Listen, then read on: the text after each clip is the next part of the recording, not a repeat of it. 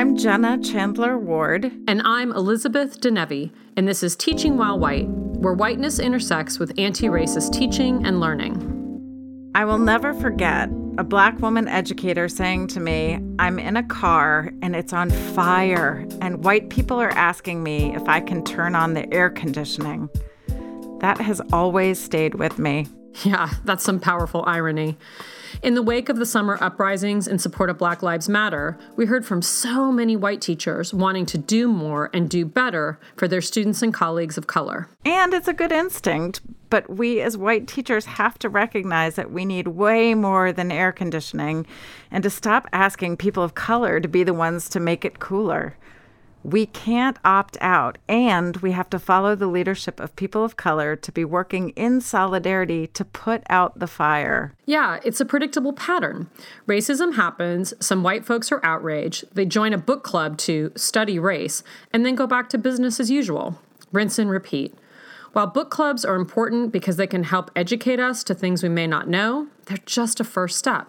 The goal is to change our behavior so we stop participating in the cycle. We wanted to hear from some educators of color who are working directly to make schools better and safer for students and teachers of color. Their work can also help white students and faculty develop their anti-racist skills to move beyond the book club and take bigger steps towards dismantling racism. So what does true anti-racism look, sound, and feel like from their white colleagues? Jose Vilson identifies as Afro-Latino and is the author of This Is Not a Test, a new narrative on race, class, and education. He's a national board certified teacher and a Math for America master teacher. Jose is also the founder of EduColor, an organization dedicated to race and social justice issues in education, which he said was created in response to teachers wanting to do diversity, yet needing to move educators towards anti-racism instead. I started by asking him how he would advise white teachers who are fearful of wading into conversations about race and racism. As a math person or as a math teacher, I like to ask people to approach building a framework that would necessarily make themselves uncomfortable in the ways that we ask students to be uncomfortable all the time. And so for me, I feel like if there is something that someone doesn't know, then they could either act with a sense of defensiveness or they could act with a sense of inquisitiveness and curiosity. We constantly laud curiosity among students, but we as adults are often expected to have all the answers when we actually don't. And then when we don't have the answers, we as adults do this thing where we pretend like we know just so we could actually fit in instead of asking better questions and just sitting in that moment. Right. And so a part of me feels like we already have a framework that would allow teachers to get better acclimated to this conversation around race. If you're somebody who's already passed the 101, so like you've read the books, you've follow EduColor on Twitter or whatever have you, or you have any number of friends or critical friends and people who you speak to about these sorts of racial issues, then obviously you should feel comfortable with doing the next step, which is acting upon it. But if you have no idea where you're going, then step number one has to be the listening, and it has to be active listening. So when I tell people that, they're like, well, what does that mean? It's like, it's like when you walk up to somebody and like you try to tell us something, and then when you ask them to repeat it back to you, they're like, oh, I heard you. And then they just walk away instead of trying to repeat back to you what you said and try to like internalize what you were trying to mean, even if you disagree with it. So the listening part is really important for all this. So that's step number one, and listening actively. Second is then to do the reading and the research, because there's any number of critical race scholars who've done this work for decades on end, right? And so if they've already put in that work, then why not help them help you? I mean, that's kind of the way that goes, right? Obviously, I like to start people off with Beverly Daniel Tatum's work, Why Are All the Black Kids Sitting in the Cafeteria, right? But it's, there's more than that at this point, and you can feel free to pick up any number of books like that, and you'd still be in good standing. And then the third part has to be the acting part. But then when you're in the classroom, you could do a thing where you actually just go through it via questions. Like it's a constructivist sort of way, right? Because in math, for example, in my own classroom, I really try my best not to give all the answers. If anything, I just like to ask the questions, and then when I hear the answers from the children, I then say, all right, well, thank you. And then I walk away. Like, I don't give them a sense that I've given them the right answer, whatever have you. Right. So similarly, when it comes to this race conversation, it would be like, oh, well, I don't really know this much. Can you tell me more about what you felt there? Or what do you notice? Or what do you see? And then build the conversation from there. I mean, a lot of this does take being nimble, but you still got to do it. What do you think the harm is for not bringing it up? I think there's a lot of folks who talk a lot about trying to make things better for the world and yet don't do anything in their own lives to make that happen. I think that's the danger, is like, you can't keep talking about the values that you espouse and yet you don't use the positions of privilege that you do have to make sure that world gets better. And you have to be able to act in the ways that you possibly have. I think secondly, so many of our children who are underserved, who are marginalized, who are vulnerable in our institutions, often feel like the person in front of them espouses the same values that the system does. So even me as a Black teacher who came from a very similar background to them, they're quick to, like, my students should be very suspicious of me if I'm a teacher because I have the power in the classroom, right? And I am paid to abide by whatever's been given, unless, of course, I explicitly tell students that I am trying to do things differently. And I show it in the ways that I talk, in the ways that I teach, in the ways that I act when I hear things. And so, and obviously I'm not perfect in any of this work. I mean, I think none of us are. At the same time, it's something where the danger would necessarily be that we continue with the status quo, and the status quo continues to push our kids, and especially our most marginalized kids, away from getting a good education.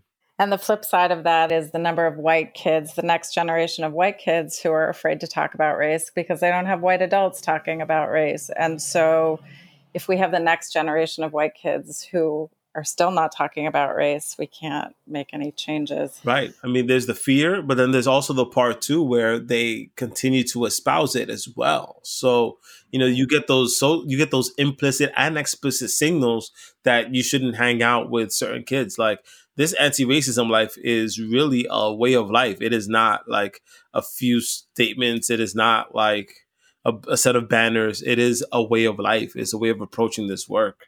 Yeah. It's not a checklist. At all. I love that I'd love to talk about math because the number of teachers that I meet, white teachers, obviously, I'm speaking specifically about white teachers, who teach math and science, who say, I'm just a math teacher. This has nothing to do with me. That's the humanities department issue. We don't talk about social justice in math or science. What do you have to say about that? I think that social justice and race show up in ways that you couldn't even possibly imagine. I mean, for every time that you think kids aren't learning, they're still getting an education. It depends on what they're getting an education about. So if you have a teacher in front who explicitly says, well, I don't have to talk about this thing because it's not really about me. You tell kids, especially those of us, the kids who are, most vulnerable, most marginalized, most Black, you tell them that their lives don't matter to you. So to that end, it's almost incumbent upon those of us who are in the STEM type topics, the technical topics, to familiarize ourselves with racial and social justice issues and make them core to the work that we need to do. So, for example, as a math teacher, people like to talk about how we never teach kids how to do taxes, but I feel like I feel like a whole third of my 7th grade unit is about how to play with percentages. And if you don't explicitly say, hey, like, I'm trying to teach you how to do taxes, and you just bypass the whole curriculum without having told kids explicitly, you're getting some financial understandings here, then you're leaving a lot of kids behind who can't connect the material that you're trying to teach to the world that's outside of them. Even when you think about things like graphs, and how so many people right now are playing around with, they're frankly lying when it comes to some of the things that are happening with COVID or with unemployment rates. And they're using all these like graphs in really awful ways. If you can't interpret that, then you are going to be left out of the conversation. You are going to be bamboozled, as it were. And a lot of that has to do with whoever taught them how to interpret graphs. Yeah. So Yeah. that's kind of the struggle for me, is like, you're not necessarily going to explicitly talk about racial and social justice issues, but the ways that you teach in the pedagogy and the curriculum, because I could be super duper radical in the classroom too. I could totally do that. But if I approach radicalism with militaristic pedagogies and a lack of student agency, or at least a lack of student voice and input, then you miss the whole lesson. So the pedagogy and the curriculum and the ability for students to feel like they're human beings inside your classroom is really critical to this anti-racism in education conversation.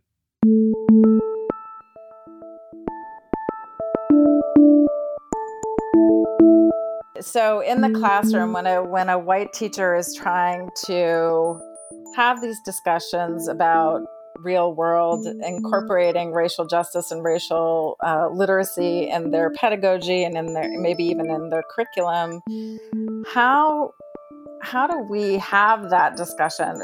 I think a lot of white teachers struggle with, I want to have discussions about race, about racial justice, and I don't want to center my white experience and whiteness. Got it. I would say that, when you have charts on your in your room that suggest how students should talk, i.e. accountable talk, you often center whiteness in that way, right? Our kids don't naturally speak.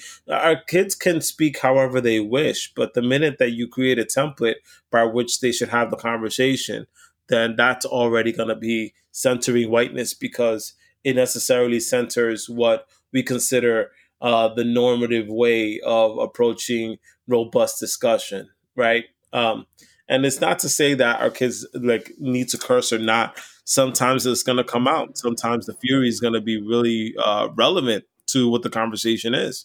And so being able to curse may be a thing for so many of our, especially if you're teaching middle school or high school, right? Yep. That's necessarily going to be part of it. At the same time, I think sometimes the way that people interpret rage is often a marker for racism and centering whiteness, right? People keep emphasizing things like peaceful protests while folks are dying. So, when you have kids who are utterly frustrated with and righteously outraged at the idea that they could die disproportionately from police brutality, for example, if the teacher just says, well, just make sure you're peacefully protesting and change will come. I don't know how, that's going to be a balm to kids who actually need that sort of healing, right? Versus letting them feel the rage, feel the outrage, flow through it. And, being that teacher who says, I'm here to listen and I can try to help process your feelings in the best ways possible. I mean, that would be a way to decenter whiteness. I think another way, perhaps, would just be to straight up say, like, okay, yes, I know I'm white and I don't necessarily get it. And I'm not going to center my feelings when you feel the way that you feel right now.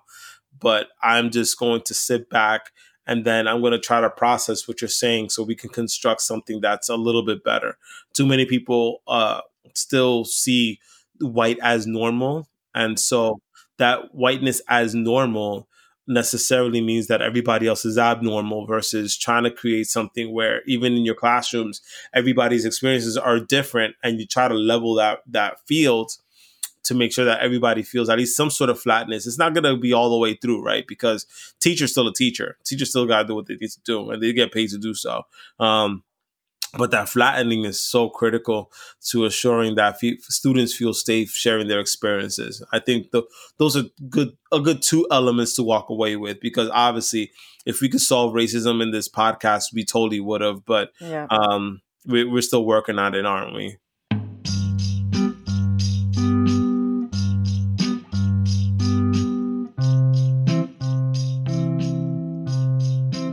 There's a lot of language out there that people really want white folks to get acclimated to, which I respect 100%. Things like anti-racism and heteronormativity and all these other like different types of languages. And I get that we kind of need those languages in order for people to understand what's happening from an intellectual standpoint, but we need to go like a few steps back from intellectualizing it and actually trying to figure out how we make this into a lifestyle so that it becomes cultural. So you can, for example, read all the Ta-Nehisi Coates you want, Bell Hooks, whatever, Audre Lorde. You could do all that. But then if you're still sending your child to a private school because it's the most comfortable option for you, then maybe that's something you need to think about. Or if all your friends are white, even though you have access to Black people or Latinx people, and you only have one Black friend, but that Black friend doesn't feel the same way about you, then maybe that's a conversation. If you go, like, if the only folks you really know who are of color are your local grocer or the custodian in your school, then how is that a lifestyle change? So we can keep it 100% woke and all that when we're on social media, when we're and by the way, like, you shouldn't only be talking about racism when you're in the midst of Black people or people of color, right? You should be talking about like racism wherever you go. You should feel free to make Thanksgiving as uncomfortable as possible when, grandma, grandpa, whoever it is, makes it super racist, right? And it has to be a thing where you are making conscious decisions about how you approach different people. I just need you to be like, you know what? Like, I messed up and I'm going to do better. How can I remedy this so we can actually do better for each other? Like, keep it that simple. That's kind of what I want to think about. And then when it comes to our kids especially, it's okay to apologize to kids too. Like, it's okay to treat them as full human beings that you can have a conversation with. Matter of fact, they'll respect you even more for the fact that, like, you actually stepped in and said, you know what, I messed up here. But you're not going to constantly be in that, that zone of, oh, I'm sorry for being white. No, you don't have to be sorry for being white. You just have to do the work. Like, it's okay. And then, everything will flow through as a result. So that's kind of where I stand on too many of these things right now. That was Jose Vilson, author, teacher, and founder of Educolor.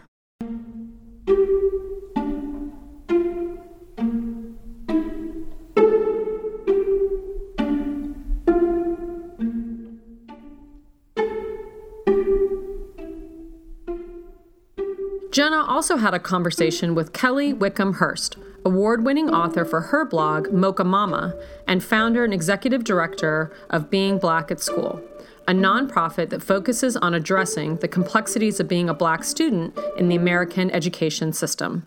Kelly identifies as a Black woman. I started by asking Kelly what educators need to do to ensure that Black students are safe at school. The school systems are, as they in their current iteration, have never been set up for anybody but white children. And I try to explain that through some historical lenses of thinking about actually not just Brown versus Board of Education, but going further back than that and thinking about Mendez versus Westminster. And if I'm dropping some names of some court cases that people don't know, that's a great, let's just search that one. But I think that when we think about the ways in which the schools in the United States were set up, they were set up by and for white children. And that is not to say that there were not also Black schools or Chinese schools or Mexican schools, because we had all of those things. We had so many different types of schools that when you think about the ones that shut down, it's quite breathtaking. And really what happened, especially in terms of my own family experience, in terms of Brown versus Board, is that my father didn't graduate high school because of it. Because my grandmother knew that they were going to close his Black school. And she was right. as wise old Black women often are, as I have learned. And that she understood that when we talked about Mexican schools or Black schools or Chinese schools, that those all had the hyphen, and that what really, I guess what we didn't really consider was that the regular schools or the normal schools were actually white schools, but we just refused to name them that. Right. We still refuse to name, we refuse to name all of our systems as white institutions. And they're all white institutions. If there were ever any institutions, a grocery store, a bank, a school, anything that was providing a service to people that white people didn't want other people using, then we came up with our own stuff. And then inevitably, white people ruined that by either burning it down or creating all kinds of laws or things that, I mean, some things are codified into law and some are codified into convenience. I kind of think that we can't really understand what's happening right now today if we don't understand how it gets set up. Yeah. And if you don't understand why people are furious today, then you don't understand how long we've been so furious.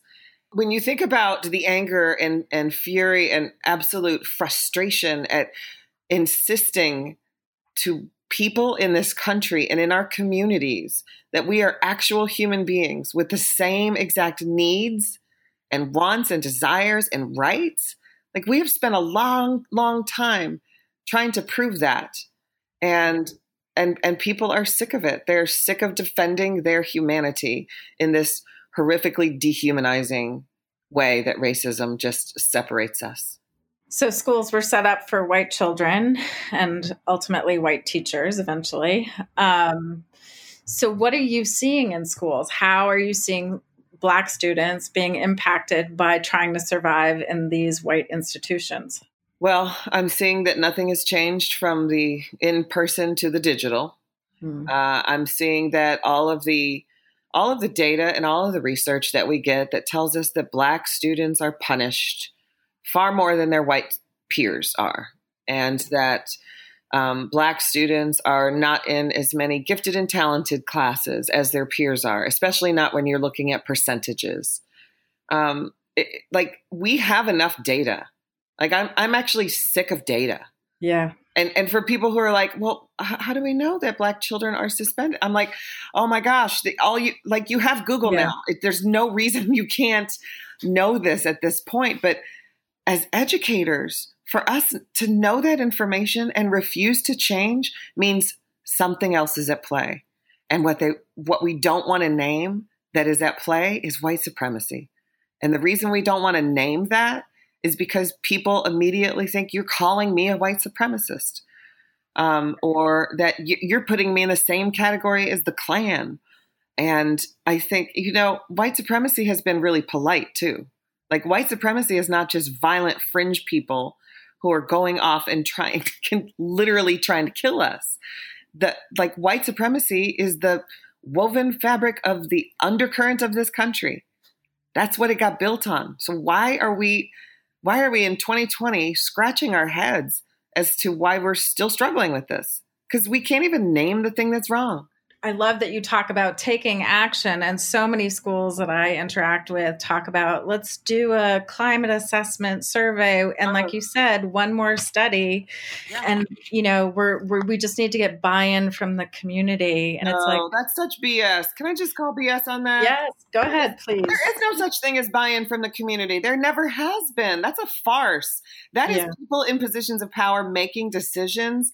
And then if they don't want to do something, they blame it on not having buy-in from the community. That's ridiculous, Or I tell you what, I've worked in schools and I've been a part of some things and had to enforce policy, and they did not get my buy-in, but they didn't ask me. Right.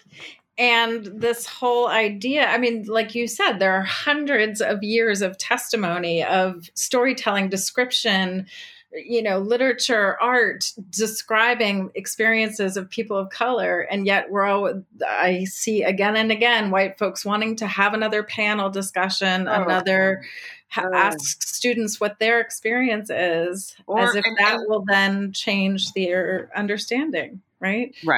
Right. And I'm going to hurt somebody's feelings, Jenna. So I'm just going to preface it. Okay. Okay. And it's also not just starting a book club and reading White Fragility. Like, if that's all you've done, which is what I'm hearing from way too many people, I'm sorry, but I can't waste any time on you. Yeah. I can't even, I don't know how else to bring you along if your reaction to murder is to get into a book club. I mean, just imagine, let's think about an issue that is really important to the white community. And I'm thinking really large socially. Mm-hmm.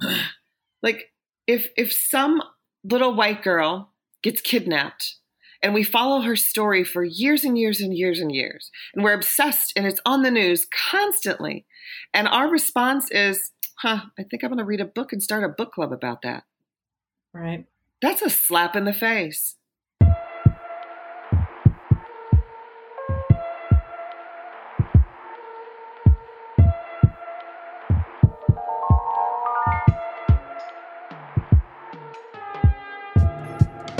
I took your course and you talk about not having people come to the table who aren't ready to be at the table. Right. So my question is, this is something I struggle with. Should there be mandatory racial literacy, professional development in schools, or are we waiting for folks to get there to be able to receive that kind of training? Can you just talk about that a little bit? Yeah, I think there could be some multiple layers to this. So I think that long-term systemic change is not mandated change. And yet I also think that what we do in our school systems is we actually mandate things, and then we put the burden on the people of color to provide it. Right. Either those people who are in the institution or people of color outside the institution. And when we do that, absent any kind of value shift, it's just putting lipstick on a pig, right? It's just, you just dressed this up and you put a bow on it. And so I think that when I work with schools and sometimes schools will offer that, I'm really struggling. There's a lot of people that don't want to do this. I'm like, well, you realize that is your hiring problem, right? Right. That is not the problem of the rest of the people in this building, but who made the choice to bring those people in the first place? And we can't usually answer that question, right? So then we have to sort of pull the lens back further. Then how do these people get in these positions? How do they maintain these positions? Okay, so what has been at play all along here that has allowed that thing to happen?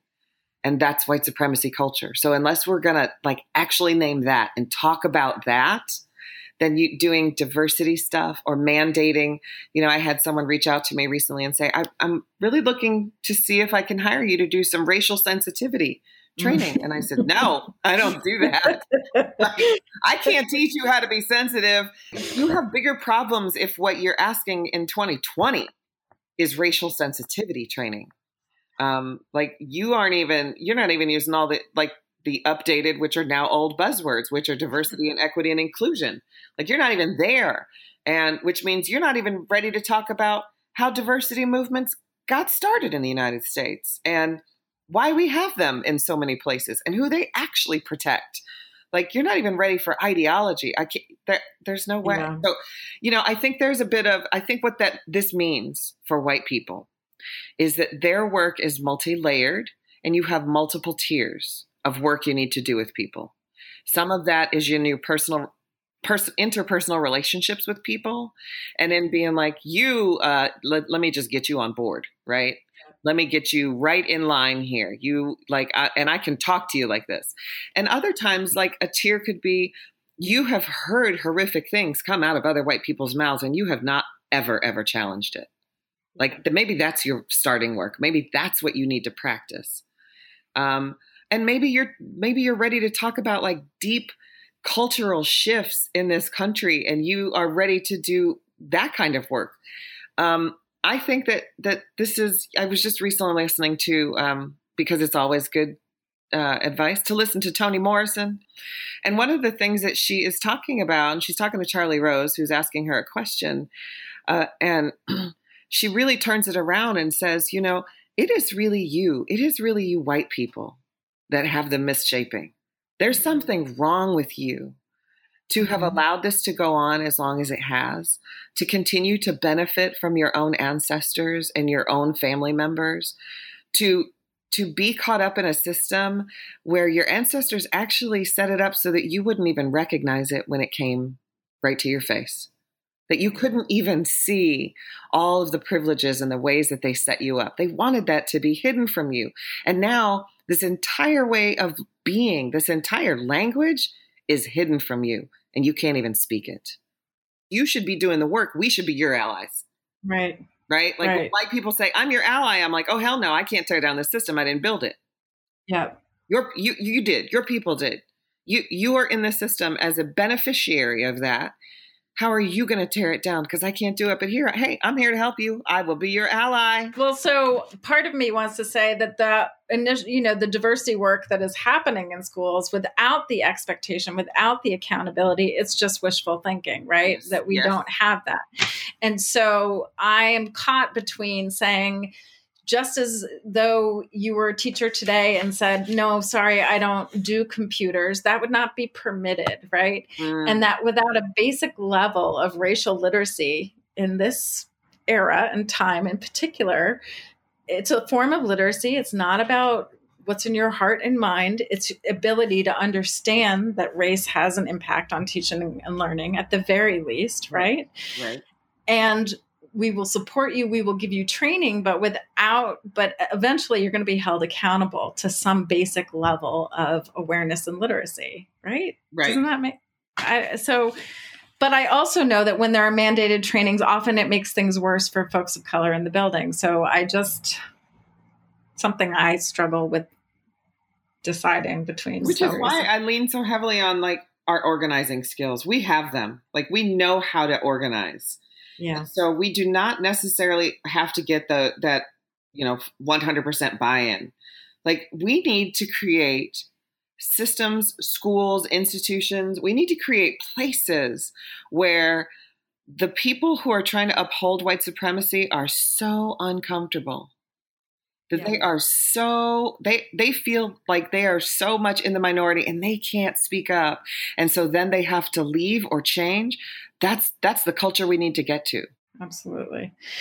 So you talked about white people doing this work, what the role of white folks in this work is, and when is it important to step up and when is it important to step back? And I know there are a huge variety of responses to that, but I wonder what your thoughts are. Yeah. It's one of those things where because race is it's not just nefarious and it's not just sneaky. It's not trying to be sly and slick in ways. Sometimes like things are kind of ambiguous and we're not sure about it. And sometimes we can have a do-over. And so one of the things I think that's important to note in like where white people's work is your work is where it is actually going to be accountable to people of color. Mm-hmm. So if your work is on listening to the people of color, families in your school district who are loud right now about the injustices that they're experiencing at the hands of schools, in terms of all of the rules or all the policies or the ridiculous ways that, Black and Latino mothers are being accused of neglect and reported to state agencies if their children are not online. Meanwhile, middle-class white families can just like opt the hell out and don't have to show up. If it's okay, I think what we need to do is really ask the people of color, how can I be of service to you? Yeah. How can I actually do? And because here's the thing, we've never really asked that question. We've just been asked to be sensitive, or we've just been asked to check our privilege, or we've just been asked to, we've been asked to do this. Like, it's like a checklist of things. And I think that what white people want more than anything is a checklist. Absolutely. Please tell me all the steps and all the things to do. And the 10-step plan. Yeah, there is no 10-step program. Like when you start showing up and you start like really asking yourself and digging down, like, okay, how was I showing up just now? Was this like real? Like, have I always talked like this or thought like this about people? I think white people's accountability to us has really never been in question. It's really been like, all right, tell me the right thing to do. So do I speak up now? Do I not speak up? Do I pass the mic or do I use my privilege? Which one am I supposed to do?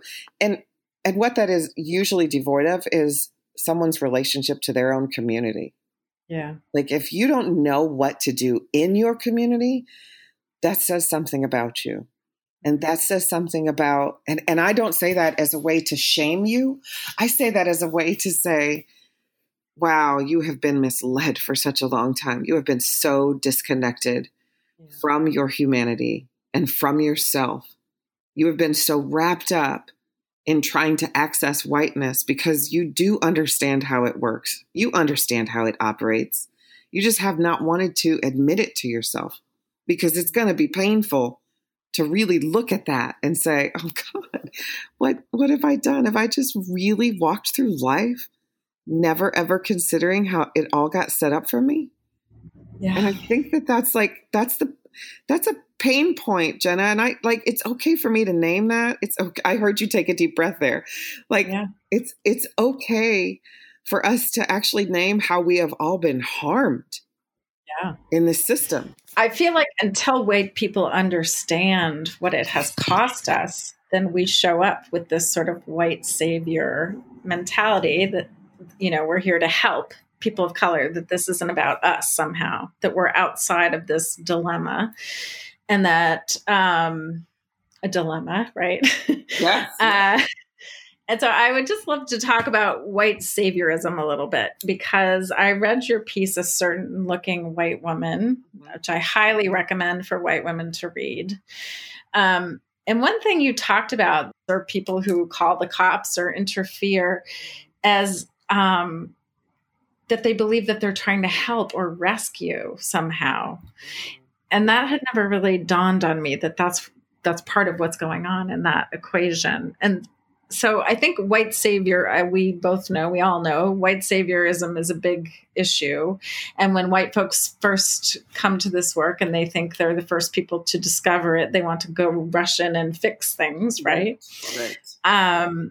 And help. And especially with white teachers, right? Most white teachers say, I love all my students equally. And once you start to say, actually, that's not true, then there's this white savior wanting to compensate and help all the Black and brown children of the world. I don't know. And you get caught up in all kinds of other mess with that. Right. I think most white women think it's someone else, right? And I think we're all guilty of doing it. So how do you identify that certain looking, what you said you were able to spot those women across the room? How do you pick up on that intention or that white savior or that type of white woman? That's a good question. Well, first of all, I want to just first illustrate one story that I've heard from a dear friend and colleague and co-trainer with me, who's a white woman. And she was like I was, a classroom teacher before we went into the work of anti-racism and doing the work that we both do. And she said, well, I knew I wanted to be a teacher because I'd seen all the teacher movies. I had gotten all the messages. And all the messages told me, be the nice white lady and go into those schools and save those Black and brown children. Yeah. And she said, you've all seen the movies. And usually when we were training together, people would nervously laugh because they knew that was true, that we've set it up in such a way. Like, this is what I mean when I talk about cultural shifts or ideology, that like the ideology in the United States is actually an ideology that tells white women that they are here to help and fix everything. Yeah. Like their job is to do that, right? And that came through all kinds of messages from all kinds of like institutions, like church institutions. They do that. They really talk about how, right? Like, you need to make a casserole because so-and-so is sick. And so what I think really gets warped here is that we don't really even know our school history, much less our American history, but we don't even know the history of how schools got set up. We don't know the history of how it became so feminized, because it didn't used to be. We don't know the history of why we even operate on 9-month calendars. Like, most people don't know that history. We don't know much about common schools or what the first thoughts were these traditional schools that were going to be built, or what Horace Mann had to do with this, or how we get set up with all of the white, theorists that we have to all read in undergrad. Like I can talk about Piaget and Vygotsky with teachers till I'm blue in the face, but these white men did not study anybody but white people. And yet we're all asked to absorb this. Like, I'm just trying to paint a picture of even how I have absorbed how oppressive white supremacy is, that it tells me all those messages as well. One quote in that same piece, I think it's in the same piece, that really rocked me in a new way, I want to say. You say, "Do you think your white femininity makes you a safe person for every person of color in this country?" And I think it was that question when I started to see that maybe that wasn't the case. But it was once that I started to see that that was not the case, that actually my whiteness had an impact on students, all students, but that it had a different impact on some of my students of color. And so that was sort of my entree in a way, was sort of understanding, I have a race, first of all. And second of all, it impacts how I teach, what I teach, and how what I teach is received. And I've never thought about that. Nobody's asked me to think about that. And so I just think that is a fabulous question. Yeah, that's the one white women have told me has hit them the hardest. Yeah. Because I think it's what you just named in your own reflection on having been confronted with it, which is really not just about your whiteness, but about your very presence. You cannot assume that you show up safe for me, right, or anyone else. As a matter of fact, you are highly dangerous in the history of this country, highly dangerous, especially in those hidden ways where you were meant to seem angelic and pure and all of these wonderful attributes that you get. But part of that is that those messages have been passed down from white women to white women, and to even white passing women, right? Like, this is a thing you can attain. And that it never really occurs to you to think about how much space you take up.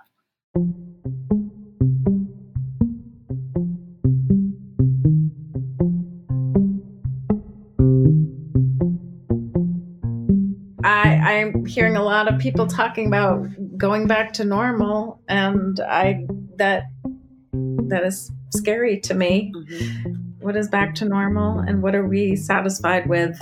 Some serious status quo. Yeah. But, and I will say, I give us, I'm giving us a little bit of grace here, right? Like, this is traumatic. Yeah. So we should really name that. We should really name that this is traumatic. We should name our harm. We should name the fact that the systems have been harming people, and that there's ideology like white supremacy that's been upholding those systems, right? Like, maybe we could actually take care of people better. And so I'm really hopeful that, I'm seeing so much about abolitionist teaching and some really radical pedagogy that like, it's been a long time coming for this. Yeah. And I also want to say we have to give ourselves that space to dream. And now someone recently, I say recently, but it could have been 6 months ago, and I don't know time. But someone asked recently if what would the world be like? Like, what world would I build if I could build a new world right now? And I'm thinking about that piece by Arundhati Roy, which I'm just like, I can't get enough of that. Like, what if this pandemic is a portal? Yeah. And if it is a portal to something else, like, what is the best thing we could possibly build right now? And it really, really ashamed me that it took me a long time to come up with an answer. Whoa, what would a world look like if I weren't harmed? What would a world look like if I did not have to heal from all of the racial trauma? So you created an online workshop, presumably mostly for white teachers, it seems. And I believe I saw you say, there's so many white teachers saying, what am I supposed to do? So I'm just going to create this workshop. Is that how that came to be? It did. And it also came to be because I was getting so many private messages from white women, friends of mine, who were asking about what they could do. It was like, organize. Start to organize. You got to start to organize. You got to start thinking like an organizer. And I know you can, because you come from people who've organized to actually set this shit up. So yeah. Yeah. So you started a class, how to start a plan and take action. Yes.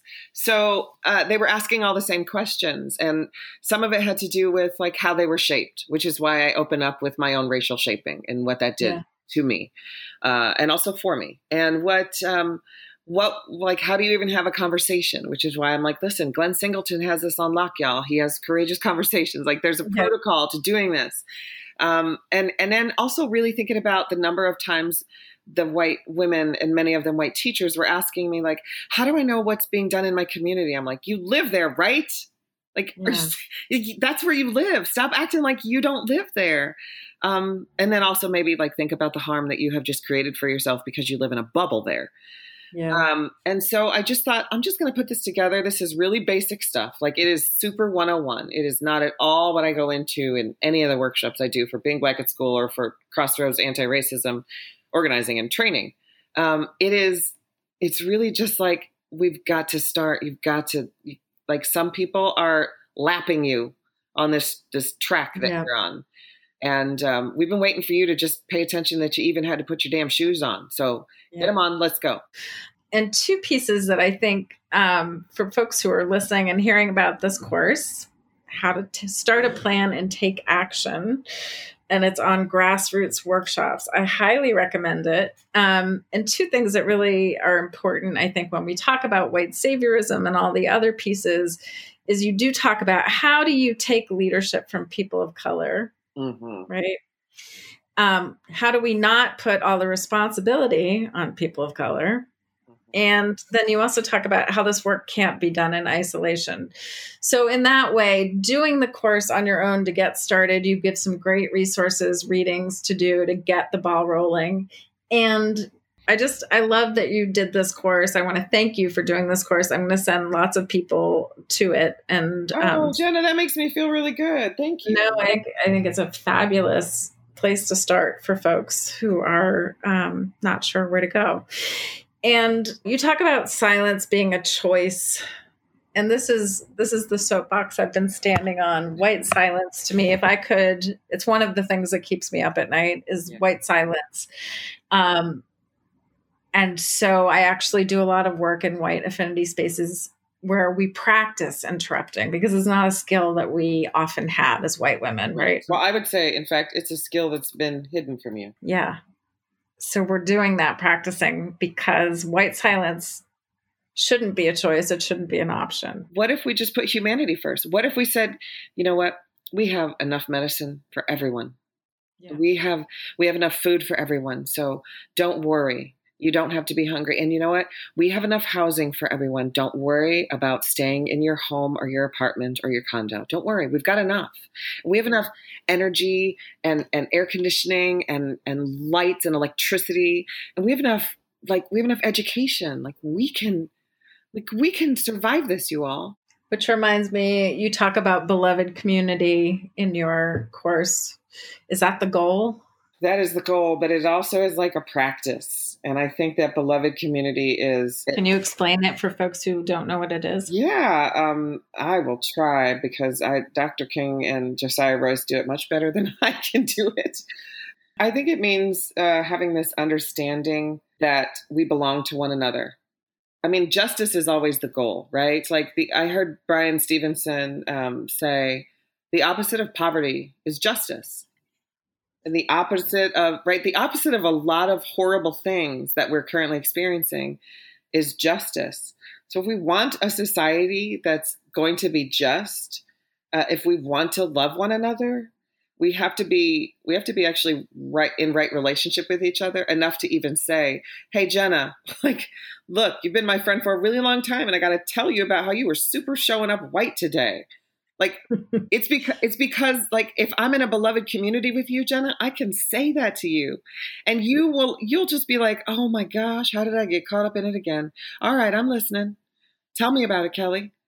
And not defensive, right? It's not like, can't believe this. You just said that to me. I can't believe that this is like, to me, that's the healthiest a community can be, is when we love each other so much. We're telling the truth about our experiences. We're telling the truth about the ways other people get things that are undeserved. And like, we should be able to name that. So it's really, I think that Dr. King really, who popularized it as, and when you think about the principles of nonviolence, right? Like, those are a huge part of that. And I'm nonviolent. Like, I mean, so far I'm nonviolent.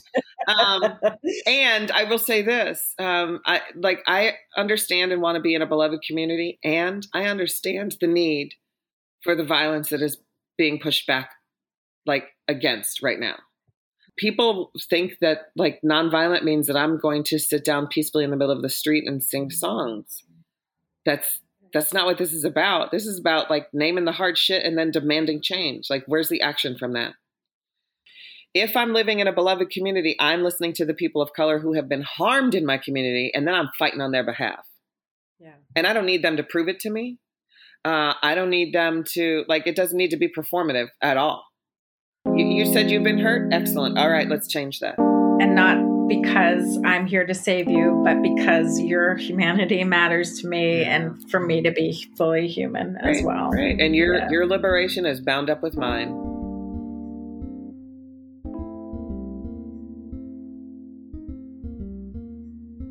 That was Kelly Wickham Hurst, author of the blog Mocha Mama and the founder and executive director of Being Black at School. I love how Kelly really shines a light on the intersection of whiteness and femininity. Such a large number of teachers are white women, and we often don't talk about the impact of both of those identities on our students and colleagues. It reminds me that we have to start with our own self-reflection and recognize that our identity impacts how and what we teach. Yes, and how Jose and Kelly both ask white teachers to notice the discrepancy between what we say our values are and how we act on those beliefs, both at school and in our personal lives. We also need to stop dictating the rules of the game. And most importantly, they point to the need and urgency for white teachers to apply what they have learned in their book clubs and get busy making change. This episode was brought to you by the Eastern Educational Resource Collaborative and was edited by Stephen Smith. Our music was written and performed by Henry Needham. I'm Elizabeth Denevi. And I'm Jenna Chandler Ward, and this is Teaching While White.